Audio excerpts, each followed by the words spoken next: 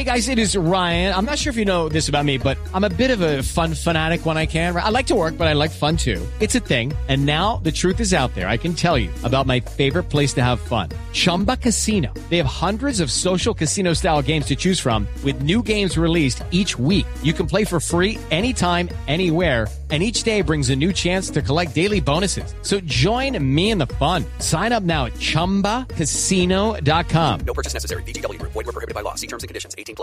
Hey guys, it is Ryan. I'm not sure if you know this about me, but I'm a bit of a fun fanatic when I can. I like to work, but I like fun too. It's a thing. And now the truth is out there. I can tell you about my favorite place to have fun. Chumba Casino. They have hundreds of social casino style games to choose from with new games released each week. You can play for free anytime, anywhere. And each day brings a new chance to collect daily bonuses. So join me in the fun. Sign up now at ChumbaCasino.com. No purchase necessary. VGW Group. Void where prohibited by law. See terms and conditions. 18+.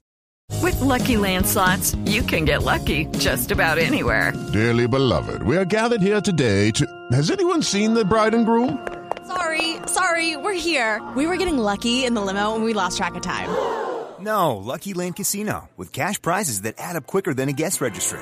In that case, I pronounce you lucky. Play for free at LuckyLandSlots.com. Daily bonuses are waiting. No purchase necessary. Void where prohibited by law. 18+. Terms and conditions apply. See website for details.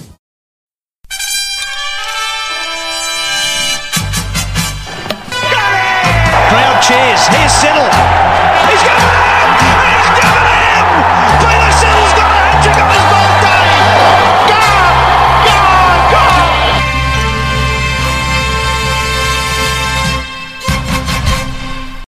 Hello and welcome to episode 98 of Two Slips in a Gully. I'm joined by Gary tonight. How are you, Captain Gary? I'm good, mate. Yourself? I am excellent. It's Ashes season. How could I be anything but? We got off to a win together. How great is that? Oh, it was one of the best tests I've seen in a long time for us. Very comprehensive. We had a bit of a wobbles in the middle, but then what a fight back from Travis Head to get us out of trouble. And then, again, England put together a bit of a partnership in the second innings and got together, buckled down, did the job. Yeah. Busted them open. Nice to see the new skipper get a few wickets. Yeah. Pfeiffer on debut as a captain, so that's not bad from Paddy. So yeah, I'm thrilled to bits. And the next test is coming up tomorrow afternoon as we record this. So We're going to have plenty of cricket coming our way. Couldn't be better. For those of you who've been following along, all through the 90s episodes that we have done, we have been keeping track of Australia's two most prolific 90 getters. So obviously, Michael Slater would be one, famously getting 9 scores in the 90s.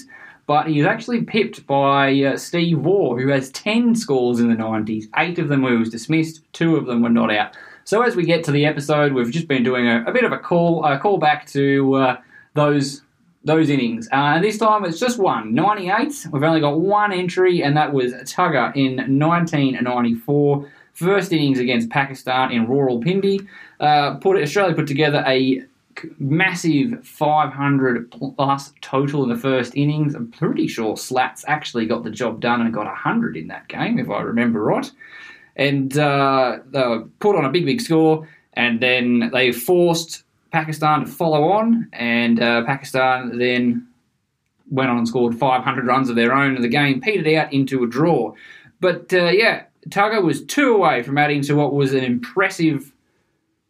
already an impressive century tally. And his brother Mark got a 50. Michael Bevan got a 50. Healy got a 50. So they played on the road then. Yeah. Taylor got a 50. So it was plenty of definitely runs. a road. Plenty of runs. Plenty of runs are on offer. But yeah, so that was one of Tugger's 90 scores. So close to adding to that very impressive century tally. Unlucky, but what would have been runs aplenty in that game.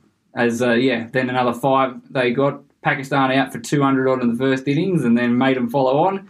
And 537 runs later, the game was pretty much over. They were all tired. So as you might have guessed, for the rest of this episode, we are going to be chatting all things Ashes from the first test and, of course, give our thoughts on where they're going to go for the next test.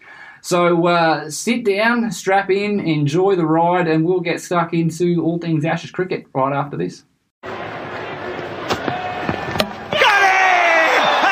slower ball, beautifully bowled. 1 down, 4 to go. Australia's 1-0 up in what was poised to be a pivotal game of the series. We talked about it Glenn and I talked about it in the last episode, that the first test was going to be vital, and we thought that England really needed to come out and give Australia a bloody nose. And as we can see, that didn't quite happen. A resounding 9-wicket victory inside of 4 days for the Aussies. No bloody nose here, my friend. No bloody nose here. And it was an odd game from an English perspective right from the start, or even before the start. So the start was terrible for England. Oh. Rory Burns getting dismissed first ball. Wow.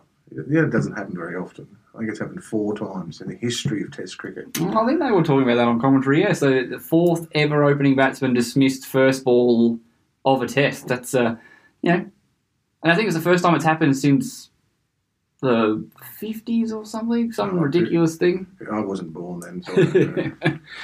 But even before the calamitous first ball, there were some really interesting decisions being made. So James Anderson was ruled out the day before with what was suspected to be a calf strain, but what turned out to be load management, and he was resting him for the second test.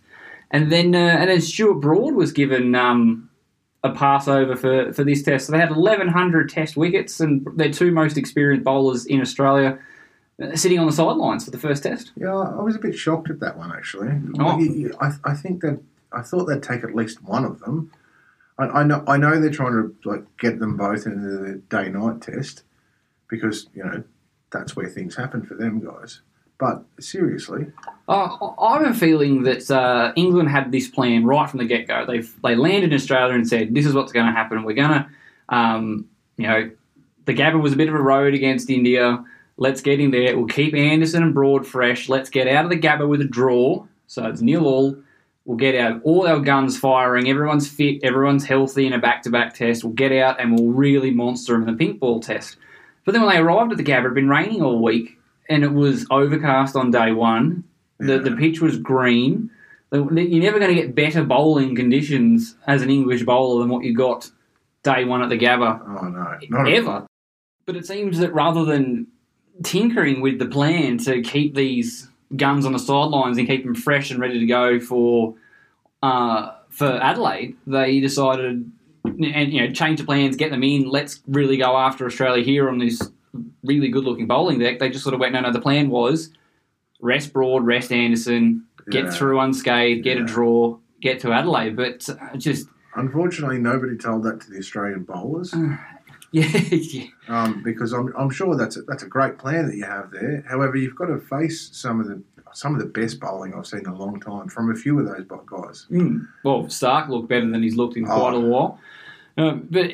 Another question, Nasser Hussain sending Australia in 2003, I think has just scarred England for life. Yeah. They just won't go. Let's face it, without being disrespectful, I know that there's plenty of gaps in Australia's batting lineup heading into this game, but England's batting lineup is awful. Yeah. There's one batsman that averages over 40, which is Joe Root. Yeah. The rest of their batting lineup, statistically speaking, are garbage in terms of how it suits in. So your strength is obviously your fast bowlers. Yeah. Best conditions you've got, you've gone with Mark Wood, you're quick, you've got overhead conditions on your side, you've got a green wicket, you know that the weather's probably going to be good in the middle bit, which will then dry the pitch out and will start getting better for batting. Get in there. Just take it to the Aussies. Yeah, I really think Pat Cummins was really happy to lose that toss because he probably didn't know what to do. And he probably, by the same token, we hear that in Australia all the time. 9 times out of 10, you win the toss and bat first. The 10th time you think about bowling and you bat first. So if he won the toss, he would have stuck to his guns and went, well, I should be batting first. It's an Australian thing to do. But this is a time for Joe Root to really take a gamble here and go, let's go and get, because he's got to be looking at that thinking, man, if this does a bit early day one, we could be in a real hole early. And that's what it was. They got bundled out for 100 odd, 140, and that was it. The game was essentially over then. Unless they did some magic and the whole third session got washed out. And then when they came, Joe Root must have just been head in his hands when he opened his curtains on day 2, and there wasn't a cloud in the sky. Yeah. He's just... What do I got to do? What do I got to do? All the demons in the pitch were gone, and all that sort of stuff was out of there. And Australia had an awesome batting deck, and proceeded to pile on the runs. Well, yeah, there's a bit in it. There was a little bit. There was a bit of bounce. It was a lot of trampoline-like bounce, but there was, Wood and Robinson and Wokes, when they got the right areas, got the ball to jump a little bit at a particular end, but they saw off Marcus Harris, and then Warner and Labuschagne got together and really got stuck in. That was another thing that really annoyed me about the England approach. So they bundled out David Warner for 95 runs across the whole series in England. Yeah. And the way they got the left-handers, not just Warner, all the left-handers out, is Broad and Anderson and everyone else operated around the wicket and were trying to drag Warner forward, getting him nicking off to the slips. The only bowler that went around the wicket consistently to Warner was Mark Wood, and he bowled nothing but bounces. Yeah. Like, I know that we've said, and they would understand that as well, that Kookaburra does not swing as much. It's not going to do the same as a Duke ball. But surely you've got to start with that plan to see if you can, wrestle any demons out of, battle scars out of Warner from being bundled out early. And all it's got to take, if you get one nick early while Warner's still trying to find his feet, Warner's sitting there going, man, all over again. They're all over me. Adam Gilchrist said that when he was facing Flintoff in 05, he was just, every time Flintoff went around the wicket to him, his heart sank because he just knew that Flintoff was going to be all over him. But surely you've got to start there. And if Warner, if the ball doesn't do anything and Warner ends up crashing through the line and getting some runs, then you change your plan. But surely you've got to go with what worked first up. Well, and the guy he'd be scarred from that sort of series. And when you think about it, that series it was not that long ago for Australia. We haven't played that many tests since then. So it's just the way it is. Like that's the way I would have started it. But I play cricket, Bathurst, whatever. It doesn't matter. And what was more considered, Broad destroyed Warner. Absolutely, and that's the way you got to get Warner out quick and early and get at guys like Labuschagne and Smith while the ball's still new. Because if Warner gets off to a decent start, by the time you're getting to Smith, the ball stopped doing anything, and it just becomes even harder to make. So you've got to attack early, and which is why it even confused me more. They went without Broad and with Leach, and it certainly paid the price, because I called this in our last podcast that Leach's value in this particular game on a Gabba wicket that was going to be green, plenty of moisture in the pitch. You'd surely be better off taking 4 quicks and Ben Stokes. And they paid the price because Leach was leaking runs. Oh, it was good to watch. he was really a target for them. They wanted to break him. From ball one. He just got... Totally ball one. Well, I think he went for 1 run in his first over, and then from that point on, everything was charged down the wicket and just tonked him everywhere. I remember that Pat Cummins, when they finally got down to Pat Cummins, he blocked 1 ball off Jack Leach, and the next one he hit him over extra cover. It didn't go for 4, but he came down, threw the bat at it, hit it. I'm like, even our number 8 batsman has coming out going, the mission statement is hit Jack Leach out of the attack. Yeah. And it's just, I think it really puts England in a bit of a hole. I mean, they're going to feel like they have to pick Jack Leach because you have to pick a spinner. That's how cricket teams work. But I just don't think he holds much value, especially with all the left-handers in our team where the ball's going to be spinning back into them. I think also that it's not just about that test match. I reckon it's about the series. Because he's, arguably, other than Joe Root, he's your best full-time spinner. He's not really going to go well at Sydney and Adelaide. Well, Sydney he might. Sydney's the only pitch that I think will be mildly conducive to. I can't see him going well at Adelaide. It's going. You want seam bowl. You want just pace battery. You want to make use of that ball while it's doing stuff. So you just want to just run in and bowl quick after quick after quick. You don't need a spinner, especially if you get the chance to bowl at night time. Oh yeah. It's just and they've got him still in the squad. We'll get to talking about the second test shortly, but he's still in the squad for that one. So just. England, for their first bowling innings, they had no luck at all. No, they really didn't. They bowled David Warner off a no ball, and then we go and watch the replays, and Ben Stokes had actually bowled 4 or 5 no balls consecutive. 14. 14 all up, but I think he bowled 4 consecutive no balls before he took the wicket and got called. Catches went down. They just, David Warner slipped over coming down the wicket, and they miss a really easy sort of run-out chance because... They did not have the rub of the green, unfortunately, for them. And they just had a weird bowling strategy too. Like Mark Wood's figures were tremendous. When you're watching the effort that he put in, it was phenomenal. And I'm a bit of a Wood detractor. I don't see a lot other than him being bowling really quick. There's not a lot to him. And I don't think this test proved me wrong. He bowled very well, don't get me wrong, but Warner was immediately on the back foot all the time, just fending off short balls. And I think at some point Wood needed to pitch it up and try to get Warner to drive him through the covers. You need Warner coming and trying to prop forward and then smashing with the bouncer.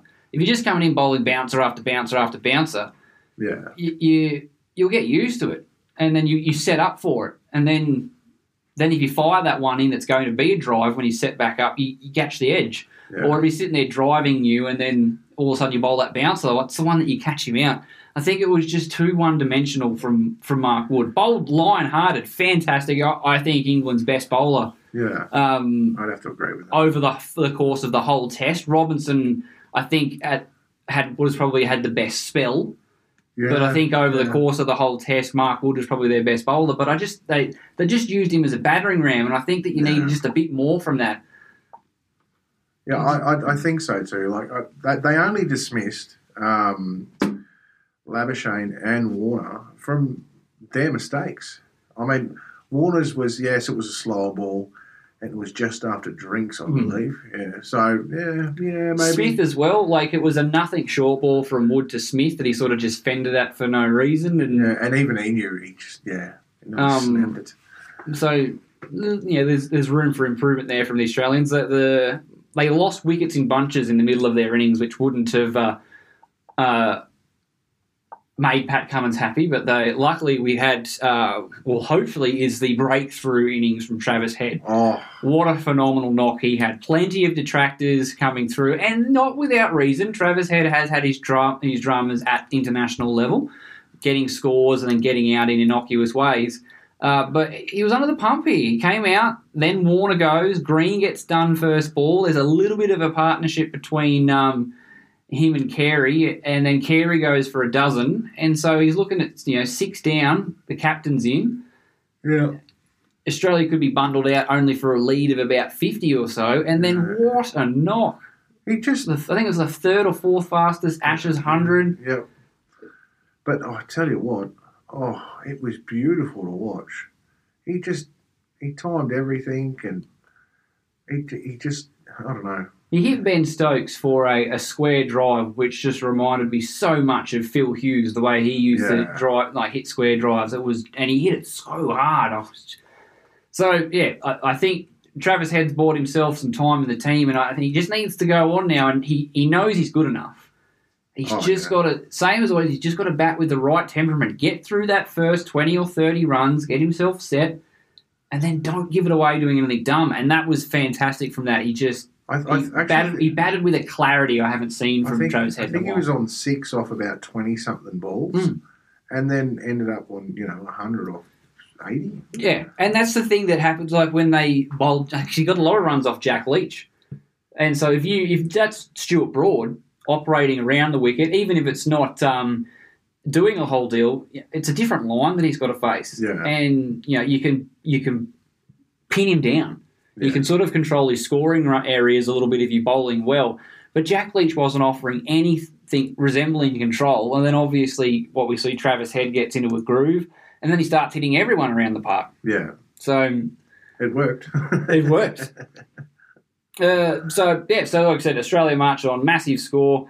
And then England come out, get a little bit of a solid start, but then it's the two big guys, or the guy actually that I called in the previous podcast who I thought was the key to their batting lineup. We all know that Joe Root is going to get his, but I think the key cog in that batting lineup is Dawood Malan. Yeah. He has to have a good series if England are any chance. He looks pretty good. And he did. He looked good. They both scored 80 apiece and looked like they were sort of turning some momentum, and if they batted on and the guys, Stokes and Pope and Butler got together and carried on the platform, could have set Australia, something around 200, ish to chase on the last day, and then hopefully maybe Jack Leach plays himself into the game. Yeah. But, some really dominating batting, really looked untroubled for parts on late day 3. And then as happens in English fashion, we break through and then we roll on with it. We picked up the new ball and then we cleaned them all up. It wasn't even the new ball. Nathan Lyon picked up his 400th wicket, which was David Milan. Oh, that was I'm so glad that happened. He's been on that forever. 327 days, I think. He got that. Got the new batsman out there. And then Cam Green finally got, suckered Joe Root into playing a false shot in that second innings, nicked him off. How good was that to see his first one? Kudos to Josh Hazlewood. That was a screamer. He took 2 really great catches down there at fine leg. Yeah, and then from there, the quicks came out, new ball in hand, got the job done. The ball that Cummins bowled to Stokes to get him out was phenomenal. Yeah, Pat Cummins squared him up, took a shoulder, caught in the gully. It was that's Ben Stokes. This is like the saviour of their batting lineup, and Cummins has made him look second rate. What a ball! Yeah, there were some really good ones in that game. I was so glad I got to watch it. But that second innings is indicative of the entire problem with the English batting lineup. Joe Root got a score. David Milan got a score. No one else scored 30. Yeah, and that's not going to be good enough. If that trend continues in Australia, England will lose 5-0. Only weather will stop them from being 5-0. They need more than one person to go with Joe Root. Oh, totally. You need 3 or 4. Yeah, at least. Warner got 94, Labuschagne got 70, and then you got Head with his big 100. Yeah. But even still, you had Starkey got 30 odd, or whatever it was, and So people went with Travis Head, and that's how you build a score. It can't be Root shouldering the whole load because it has been for years. Statistically speaking, Root is going to get a low score in Australia. He doesn't typically bat well here. I mean, he's in great form. But purely off stats, it is far more likely that Root will get a low score in this series than he won't. And what's England going to do if they knocked over Joe Root for a duck in the first innings and they were all out for 100 or 140? So England lineup needs to be better. And this is the team they've got, the best they've got, and they've got questionable pedigree at Test level. But they're the ones they've picked. They've got to get a job done, and someone's got to get. More than one someone has got to go with Joe Root to help. I think the openers, what's his name? Hamid. Yeah, he looked pretty good. He looked very solid in trying conditions for an opener. So I think he's going to do a good job. The same thing that the problem is with all English openers is he's just got to find a way to get off strike a little more often. Doesn't have to be a David Warner or, hitting everything into the gap for a single, but he's just got to find a way just to turn the strike over. If Australia get,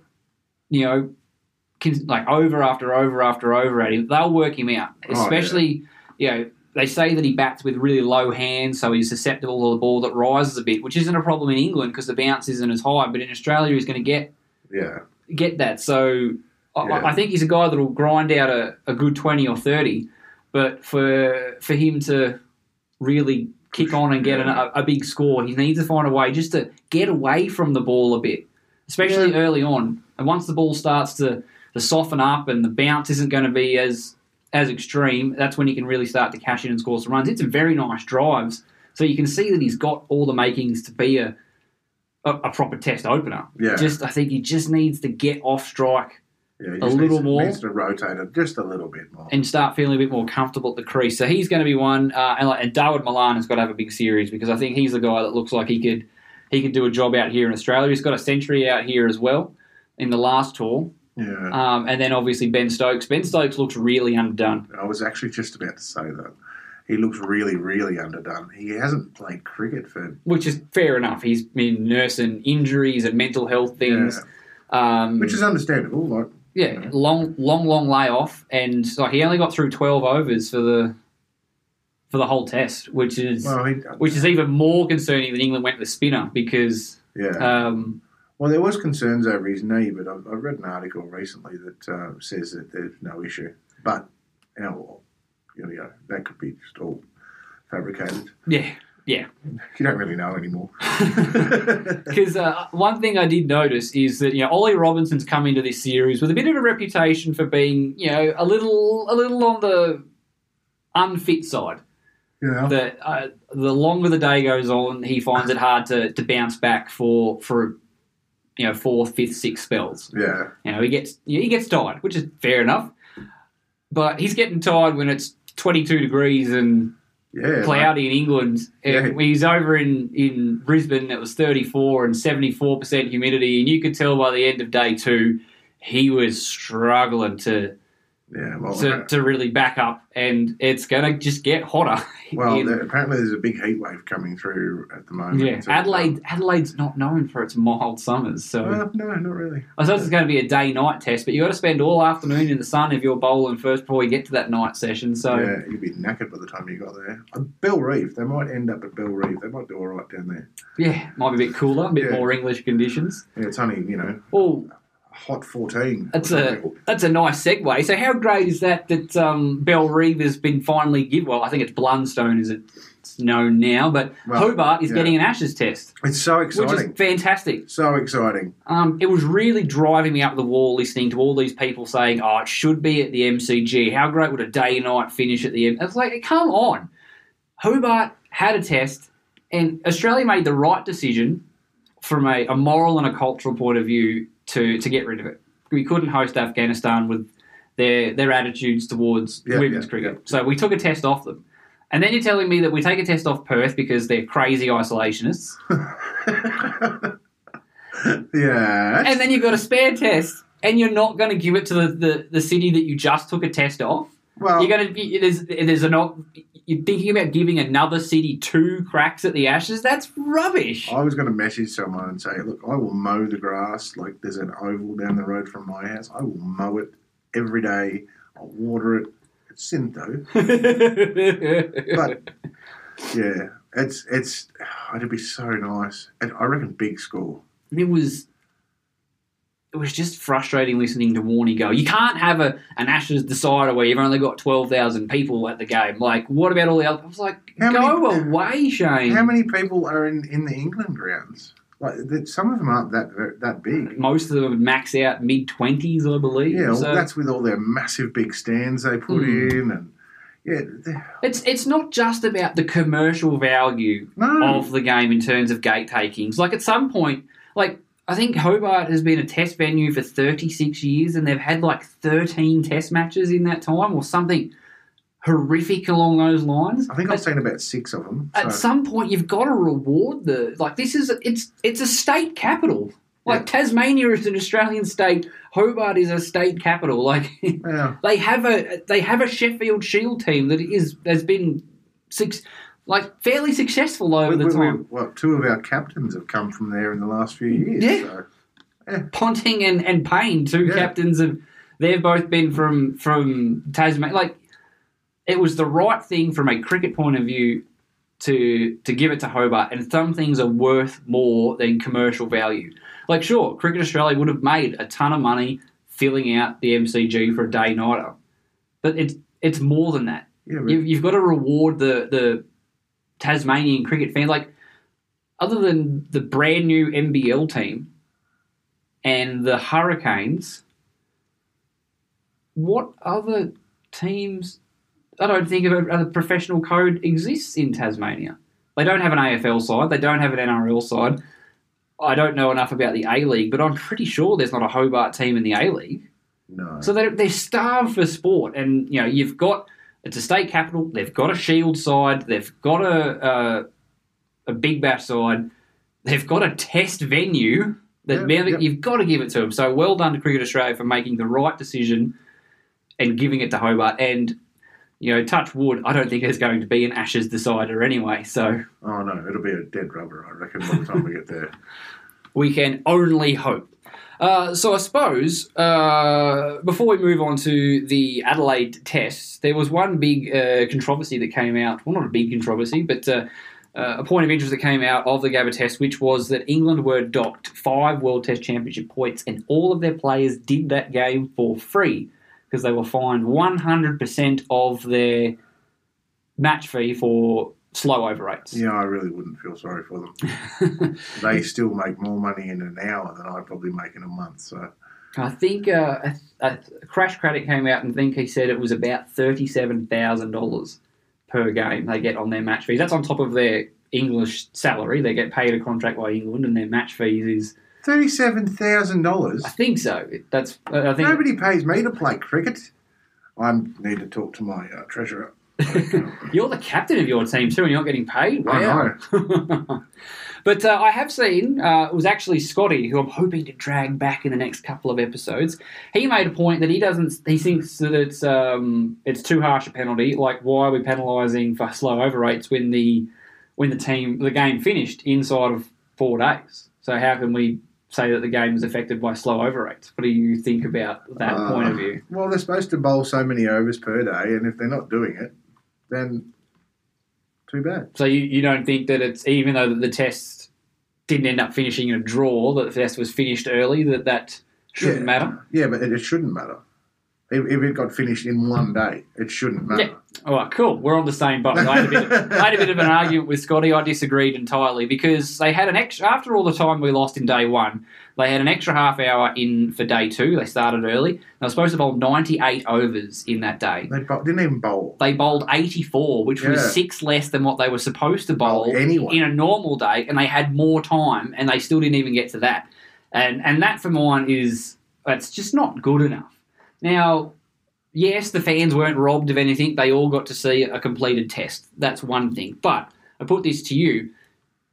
England would have known they were behind the over rate, which would mean if they were playing the rules properly, like Joe Root and Jack Leach should have bowled more overs to help them catch up their over rate, which means that their quick bowlers aren't operating as much. Jack Leach is leaking runs at a prolific rate, and Joe Root, for being a fairly solid part-time off-spinner, is nowhere near as dangerous as Mark Wood, Ollie Robinson, and those guys. Yeah. So if they were doing their jobs properly and trying their best to bowl 96 overs, Australia might not have lost some of the wickets that they lost. They might not have been able to afford to bowl Ollie Robinson at that spell near the new ball, which got Warner and...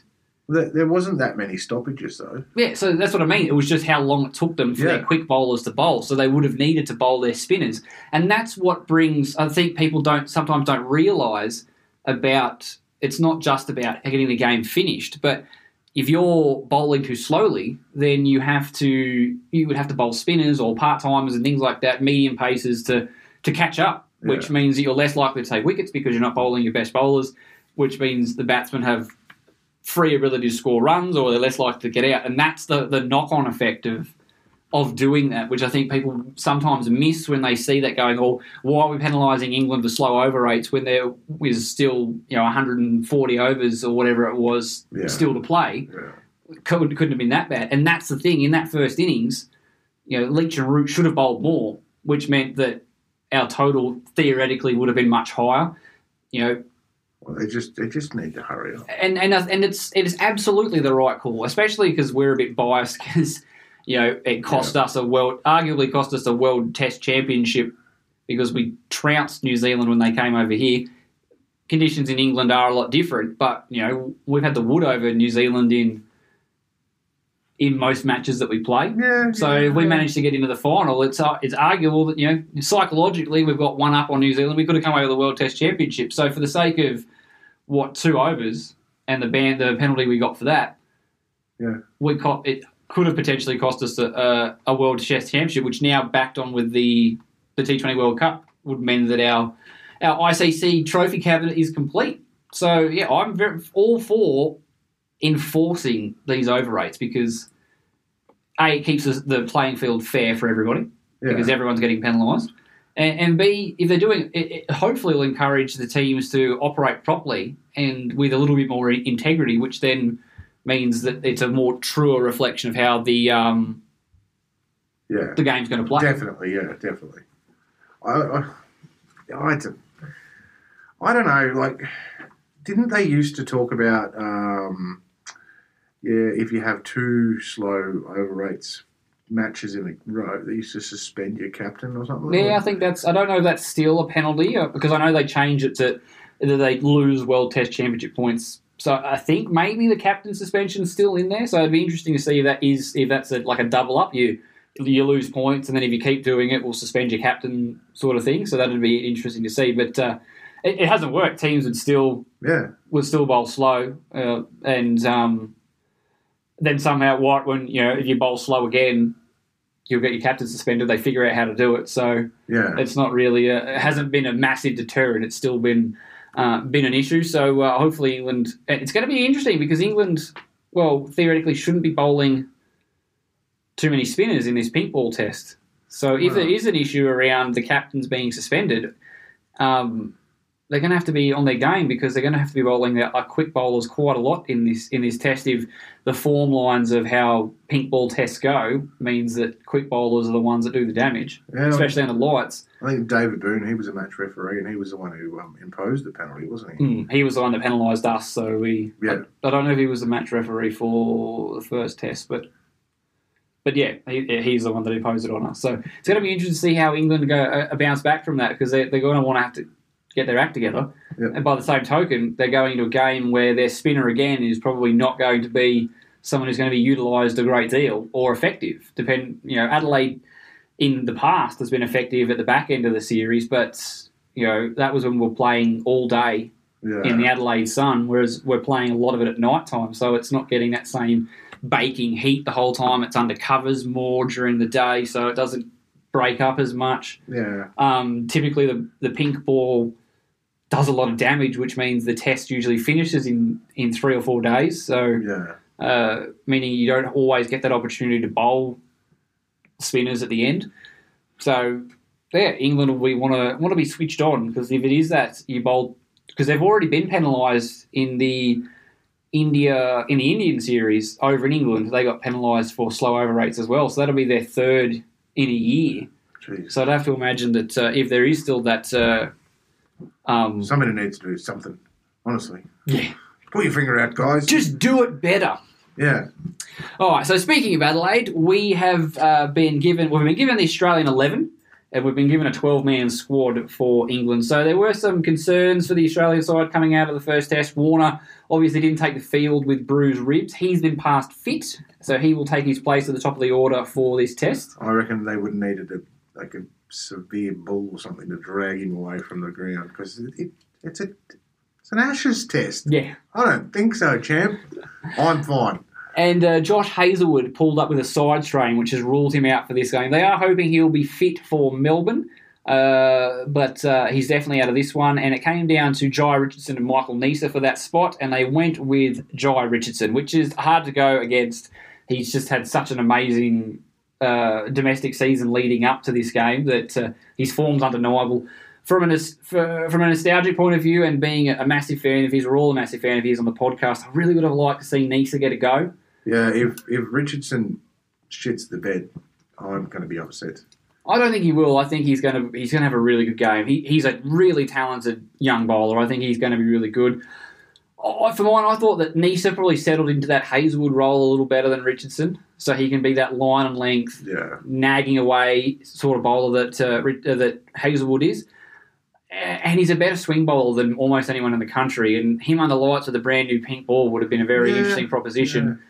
And the thing is, too, if Jai Richardson does a good job and stays fit, that means you've got Stark, Cummins, Hazlewood, and the next guy in is Jai Richardson, who's, 24, 25? Yeah. That's it. Neser's done. He would need 2 quicks to get injured to even be half a chance of getting a game. So if he misses out on this game, and Richardson does what we were expecting him to do, which is to be a fantastic bowler and stays healthy, Neser's going to be one of those guys that just never got his shot. So it would have been nice he's a guy that's been following the team around for 2.5 years, or, the next man in a few times, swinging conditions, pink ball, just give the old guy a run, just to say, just give him the bag of green, he deserves it. But like I said, leading up to Stark versus Hazlewood, the Stark versus Richardson, same thing. Neser versus Richardson, I don't think that you can make a wrong decision. I think both of them are going to do a good job. And Richardson's the young tyro who's taken a bag full of wickets. He's looking quick. He's looking dangerous. How's his shoulder? I know he struggled with his shoulder last year. Well, he's got no bowling restrictions in terms of overs, and he's been absolutely electric for WA so far. Yeah. I imagine that if he's got any complaints with his shoulder, that they're not hampering him doing his job. So, well, you wouldn't think they'd pick him if he did have some. Yeah. And then we move over to the England side. So their squad has had a couple of changes. So Anderson has come in for Mark Wood, as we talked about earlier. Where's George Bailey when you need him, honestly? So Anderson picked up his first ever fifer in Australia at the corresponding pink ball test in the 17-18 Ashes. So this is what they've rested Anderson Broad. They've given up the advantage of the momentum to keep them fresh for this game. So you have to imagine that they're going to go with Broad and Anderson for this test. They'd have to. So they've got to make two changes. So Wood's obviously one of them. He's dropped out of the squad altogether. So you'd imagine Anderson comes in for Wood. So straight up. So then you've got Robinson, Wokes, Broad, and Leach to go into three spots. I reckon they'd leave Wokes out. I don't know why. I just do. Yeah, I think that's probably what they'll do. But again, for mine, I'd be leaving Jack Leach out. I just don't see the value. I don't see that with a pink ball. Wokes is a fairly solid swing bowler. He's a bit quicker than Anderson. He's handy with the bat. I don't think Leach offers anything that outweighs that value.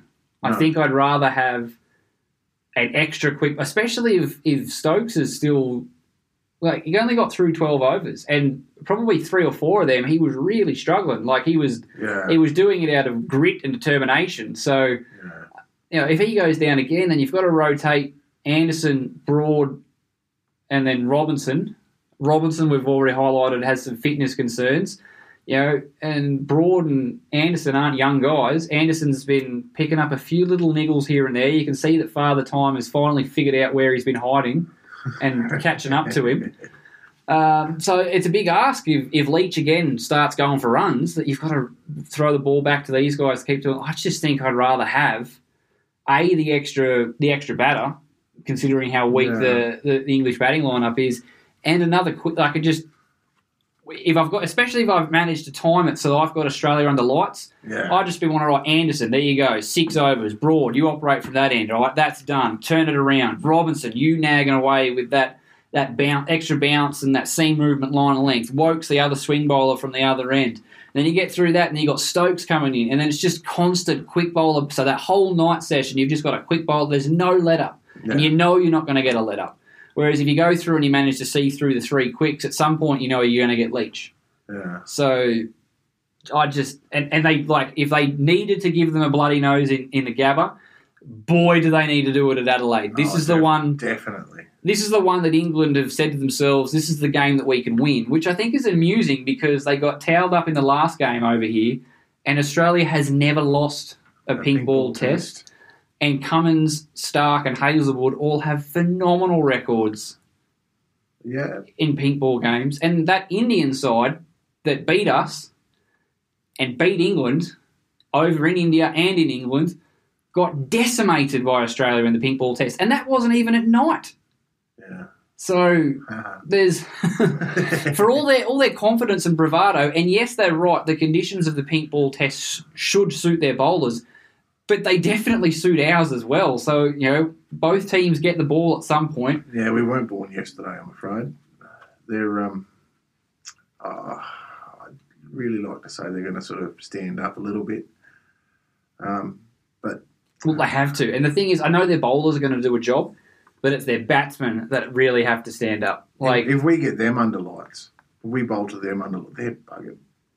The only one, I think Root and Milan, it's probably the only ones. Well, see, the thing is, Root and Milan looked really good on day 3 when the ball had stopped doing stuff. But early on, we knocked them over for nothing. So if we get them under the moving ball again, there's no guarantees that even though they're in a bit of form, Root and Milan are going to actually do any well. So it's a big game. And I think it's a whatever the conditions are, it's a bat first, win the toss, bat first, because you want to tire out the other team's bowlers before they get the new ball under lights. Yeah. You don't want to be having to slug out in the field and wait. And, like, the best time to bat in a pink ball test is obviously during the day. So, and Australia is largely, they didn't do it quite so well against India in the last series, but overall in our pink ball games, we've done a really good job of managing when we're batting versus when we're bowling and avoiding that nighttime sessions more often than not. We don't tend to play a lot of our overs under lights. Or if we are doing it, it's with a ball that isn't new. Well, that's where your over rates come into it too. If you pick, if you want to bat first or you want to bowl first, I mean, to say you'll get a new ball after 80 overs. That means you have 10 overs under lights at them. Where if you've got slow over rates, you might get 1 or 2 with a new ball. And you're shooting yourself in the foot. Yeah, that's what you really want to get. So it's going to be interesting. And Australia's got question marks as well. Marcus Harris failed in that first innings. He looks like he doesn't know what he's supposed to be doing. Scratched his way to 9 not out in the second in a really pressure-off run chase. So he's got, they've said that he's got the series. They've come out and said he's our man for the series. So it's letting him play with a bit of freedom. And they weren't the best batting conditions for an opener, but neither is this game. Well, and Marcus Harris is really going to want to have some sort of contribution from his first 4 innings to set him up for the rest of the series. He needs to put his big boy pants on. So, and he's going to be an important wicket. Warner again, especially with Anderson Broad, I can't imagine that they're not going to go around the wicket to him this time. They're going to have to. He didn't look. Everyone says he's just outstanding and all the rest. It wasn't a fluent Warner innings. No, and he gave up a couple of. He got clean bowled. Well, not clean bowled, it came off the pad, but he got bowled. It was only a no ball. He was dropped into slips. So it certainly wasn't, Wood went around the wicket and bounced him and he looked really ordinary. Yeah. I think from his mindset, he was just like, he's bowling quick enough that if I get any bat on it, I'm not going to get out. Yeah. So I'm just throwing. If it's wide, I don't care if I get sucked into throwing the bat at it. If I get anything on it, I'll hit it for 4 and hopefully he'll stop bouncing me or I'll go over the slips. Yeah, and get 4, and I get runs for it. He was seeing it as basically a free hit.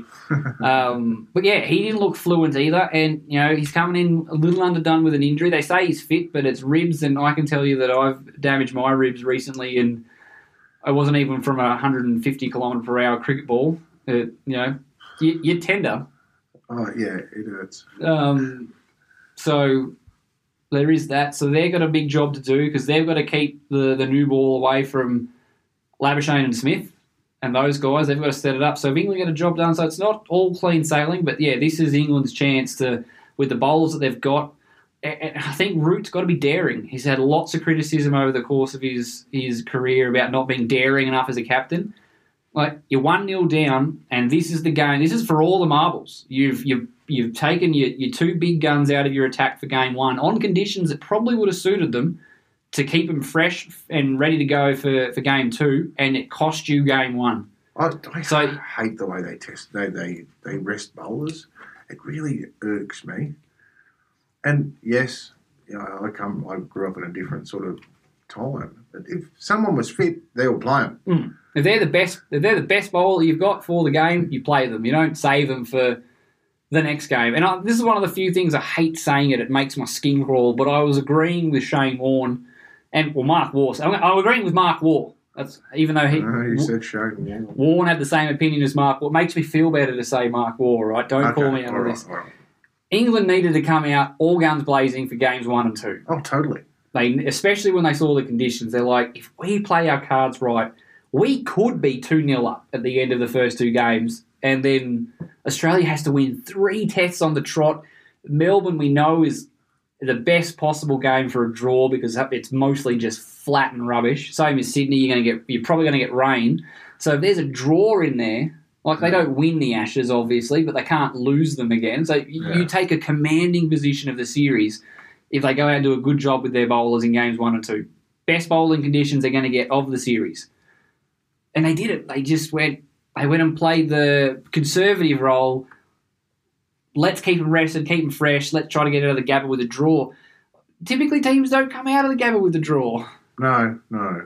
It's like Fortress, that place. I think it's actually called Fortress Gabba or something. The Gabatoir. Yeah. So, yeah, Australia's not the same team that turned the Gabba into the Gabatoir, but like, you've really got to go in and stamp some authority, and they just came in and just played it safe and got burned, and now they've yielded so much momentum to the Aussies. Warner's feeling good about himself. Labuschagne's feeling good about himself. Cummins is in the series. Travis Head is over the moon, and he was one of the weak links in that lineup. He was.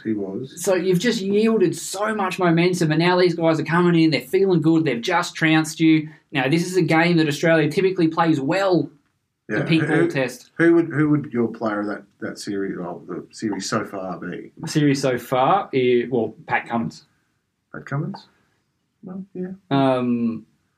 Travis Head, very, very. Oh no! Ooh. No, Can I give it to 2? Cummins was phenomenal with the ball. Absolutely phenomenal with the ball. Oh, no, I'm changing my vote. I'll have to go Head. That breakthrough 100. And under trying conditions. It's well, you're going to go Head. I'd probably have to go with Cummins. Like, he would have been so nervous. Like, it's just ridiculous. Like you said, I think the pressure was off once he lost the toss. Yep. Because they batted, and he's looking at that going, all right, I lost the toss, but I'm looking at that and thinking, yeah, take a bag full of wickets here, get in there, come out hard, and then did what he did. Would have felt $1 million after that. So, yeah, it was a good toss to lose. So, but yeah, so it's going to be big. I think Australia are going to continue on with their winning ways at Adelaide, because it's just what they do. So they win at Adelaide. But yeah, England, Joe Root cannot afford to let the game meander. He has to be aggressive. He has to find ways to take wickets. He has to be aggressive with his field placings. Even if it ends up costing him the game, he has to come out from ball 1 and be pushing for a win for all 5 days. Even if I really need to dry no, bugger your run rate. You've got to find a way to keep pushing for wickets. I know I really don't like the guy, but the best captain I've seen in years is Virat Kohli. He will try and win anything. And he's always pushing to win. I think the best captain that I've seen is Graham Smith. But you're right, Virat Kohli is that. Yeah. Aggressive. Oh, definitely. And there's been a long, off the top of my head, the only captain that I can really think of, English captain for ages, that has been a really aggressive, force the issue captain has been Michael Vaughan. Everyone since then has just been a sort of a guy that just lets the game, like they're defensive and they let the game just chug along and back that their bowlers in English conditions will get the job done. But there's very few captains that I've seen from England that take the game by the scruff of the neck and force things to happen. The last guy that I remember doing that was Michael Vaughan. Yeah. So I think guys like Hussain and Atherton, they were captains of average sides. Yeah. So that sort of hamstrung their ability to be daring. But, since Michael Vaughan rebuilt that side in 2005 to really take on the Aussies, England have been a strong side. There haven't been too many lulls until fairly recently. Yeah. And, Strauss wasn't daring. Cook was super defensive. Joe Root largely is super defensive. So he needs to turn that around. And if he can't turn that around, England need to maybe think about finding a captain that can and letting Joe Root just go and be a gun batsman. Because as it is, just letting the game meander is not going to get the job done. Yeah. So I think that'll probably do us. We've rabbited on for a while. Yeah. Super excited with how things have gone. Happy with the first test. I'm super excited about the next one tomorrow. So who do you think is going to be the leading run score, the highest run scorer for the next test? Who you got any early money on anyone? Probably Labuschagne, I think. I'm going to go my boy Smith. I think he's going to be really cranky with himself the way he got himself out at. He's furious at the Gabba, and I think he's going to. I actually think that England will maybe get Australia into a bit of a precarious position, and a champagne innings from Steve Smith will get us out of trouble. That's my prediction, and I think that Cummins again will take a bag full of wickets. I hope Starkey picks up a fifer. Yeah. I really, really do. Then send him home for Christmas and bring him back for Hobart. Yeah, that'll do. Done. All right, guys, thank you very much for episode 98. We will bring you episode 99 next week, and then we're going to go on a little hiatus until after New Year's, get to Christmas out of the way. So episode 100, the big one, will come to you guys after the New Year's Day. So you've got just one more Two Slips in the Gully to enjoy for this year, so you better make sure you don't miss that one. It's going to be a good one. All right, until then, guys, go the Aussies. Yeah. See you guys. Bye for now. Over. Sports Social Podcast Network. Step into the world of power, loyalty, and luck. I'm going to make him an offer he can't refuse. With family, cannolis, and spins mean everything. Now, you want to get mixed up in the family business. Introducing The Godfather at ChumbaCasino.com. Test your luck in the shadowy world of The Godfather slot. Someday, I will call upon you to do a service for me. Play The Godfather, now at ChumbaCasino.com. Welcome to the family. No purchase necessary. VGW Group. Void where prohibited by law. 18+. Terms and conditions apply.